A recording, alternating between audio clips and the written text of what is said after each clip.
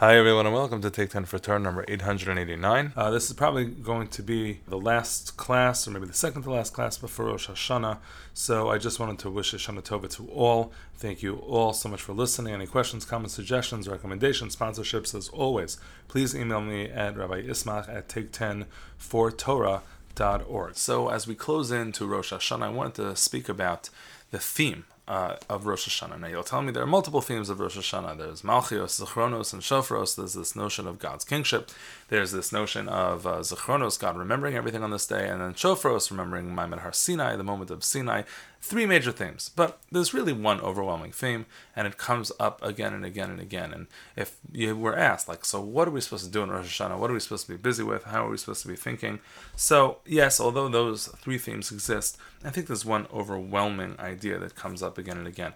I like to talk about this all the time, and I guess today is no different, because it's not something that just comes up in Rosh Hashanah, but it's something that really comes up all year long, and kind of just gets reinforced again and again on Rosh Hashanah. The overwhelming notion that we find in the Shemona Esrei of Rosh Hashanah, of all of them, is V'chein tein pachtecha Hashem Elokeinu al kol ma'asecha. Right? God, put your fear on all of your creations, ve'emascha, and your awe on all that you created. V'yerucha kol hama'asim, and all the creatures should fear you, and all the beruim should, all that which is created, or your works, should also bow before you.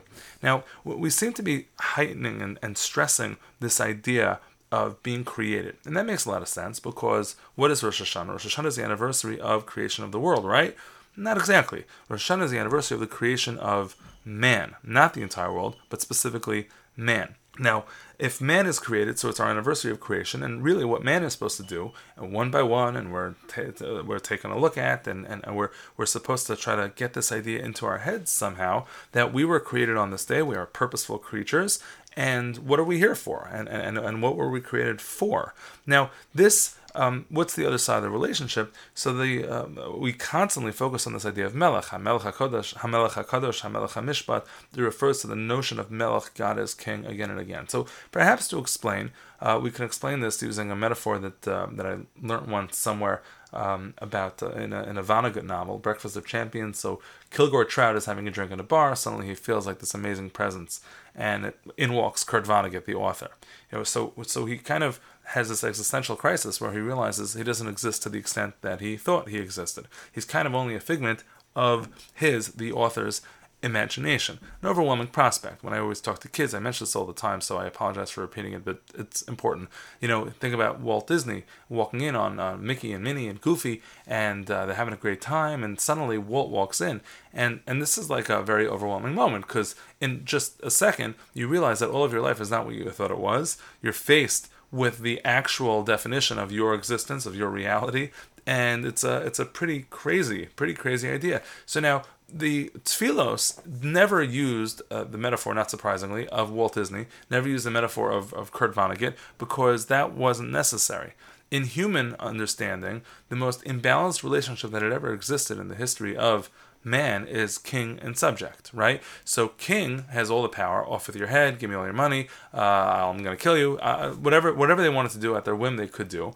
And a peasant understood that, right? The subject understood that the king is all-powerful. It's very interesting, actually, in our tefillos, we don't refer to God as creator, we refer to God as king, whereas in our tefillos of Rosh Hashanah, we refer to ourselves as creations. Why isn't there a parallel, right? Creations, and God is the creator.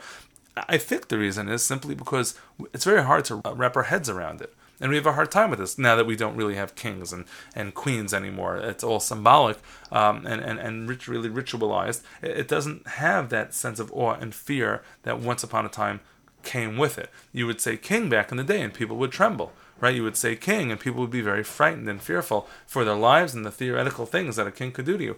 Nowadays, we don't have that anymore, so it's a little bit harder for us to plug into. But when I would say Melech Malchei Hamlachim back in the day, I would say, oh, I know how intimidating the king is, and God is that much more intimidating. Therefore, if that's the case, I need to behave, I need to be good. Nowadays, Melech Malchei Hamlachim for us are just words. And so it requires us to really think a little bit deeper about what Rosh Hashanah is about. Rosh Hashanah is about remembering the day that we were created. And on the day that we were created, we remember the fact that we're creations. And being creations, Yeah, we're a little bit different than Mickey Mouse because we have this amazing thing called free will. Free will allows us to believe and to actually act in a way which we want. We can go against the script, but once a year we stop ourselves and we say, how am I doing vis-a-vis that script? Now, it's a mistake to think that this only happens once a year. There is no question that this happens on Rosh Hashanah to a great degree. The whole idea of shofar, which recalls, coronation and kingship and God's involvement in the world, obviously is hearkening this. You hear that da da da da. The king's walking in. It's intimidating. It's an intimidating moment. It's supposed to get us thinking about that. But also the shofar as a remembrance of Sinai, hearing that sound at Sinai when the Jews were given the Torah, and the Torah really is the script, right? That's the words that go into the bubbles in the Mickey Mouse cartoon. Those are the moments that the shofar recognizes, and so Rosh Hashanah is filled with that. And Rosh Hashanah has bowing in it also, right? Bowing is something we don't always do so seriously. When do we bow? Anachnu korim u'mishtachavim u'modim lifnei melech malchei hamlachim. Right? We bow, we crumble under the weight of what we call the Kabbalas Ol Malchus Shemayim, the accepting of the yoke of heaven. A yoke of heaven is something that constantly sits upon your shoulders and weighs you down. That's the consistency of this feeling. It's not just Rosh Hashanah. It's not supposed to be just Rosh Hashanah. When else are we Makabel Ol Malchus Shemayim? Every single time we say the Shema. Right? Whenever we say the Shema, we think of Ol Malchus Shemayim, the yoke of the burden of heaven, burden not in a bad way, but in an overwhelming way. Whenever we say Shema Yisrael Hashem Elokeinu Hashem Echad, that the Gemara refers to as Kabbalas Ol Malchus Shemayim. What does it mean? So I think most people mistakenly see that line just simply meaning, "Hear, O Israel, Hashem is one and not two and not six and not four. There's no duality. There's no multiple gods. Not every force or power is a god." But really, if you think about it a little bit deeper with this maybe Walt Disney idea, Shema Yisrael Hashem Elokeinu Hashem Echad means God, here everybody, Hashem is the one real thing. Now that's something you got to close your eyes for, because God's the one real thing. So what am I? Where am I? What am I doing? How do I understand my own life in this whole context? It's a very overwhelming, shocking idea. You close your eyes. It's the only part of davening that we're asked to close our eyes, to concentrate, because it's something which is difficult. And I know there's always somebody who says, Rabbi, Walt Disney was an anti-Semite. Yeah, I know. Okay, good. Moving right along. That's, I think, the idea of Rosh Hashanah and Malchus. That's what's being shared over here. I want to give you just another example. I say this all the time, but I really I'm amazed by it. We say in Shabbos morning, at the beginning, right before Yishtabach, we say, Shekein chovat kol ha'yitzurim. It's the obligation of all Yitzurim, of all Yitzur. Yitzur means creatures, creations, things, I guess, that realize that they are creations. Lahodot, lahalel, l'shabech, l'farel, l'ramem, lahader, l'varech, l'alei, u'lekales. To praise and to praise and to praise and to praise and to praise and to praise and to praise and to praise.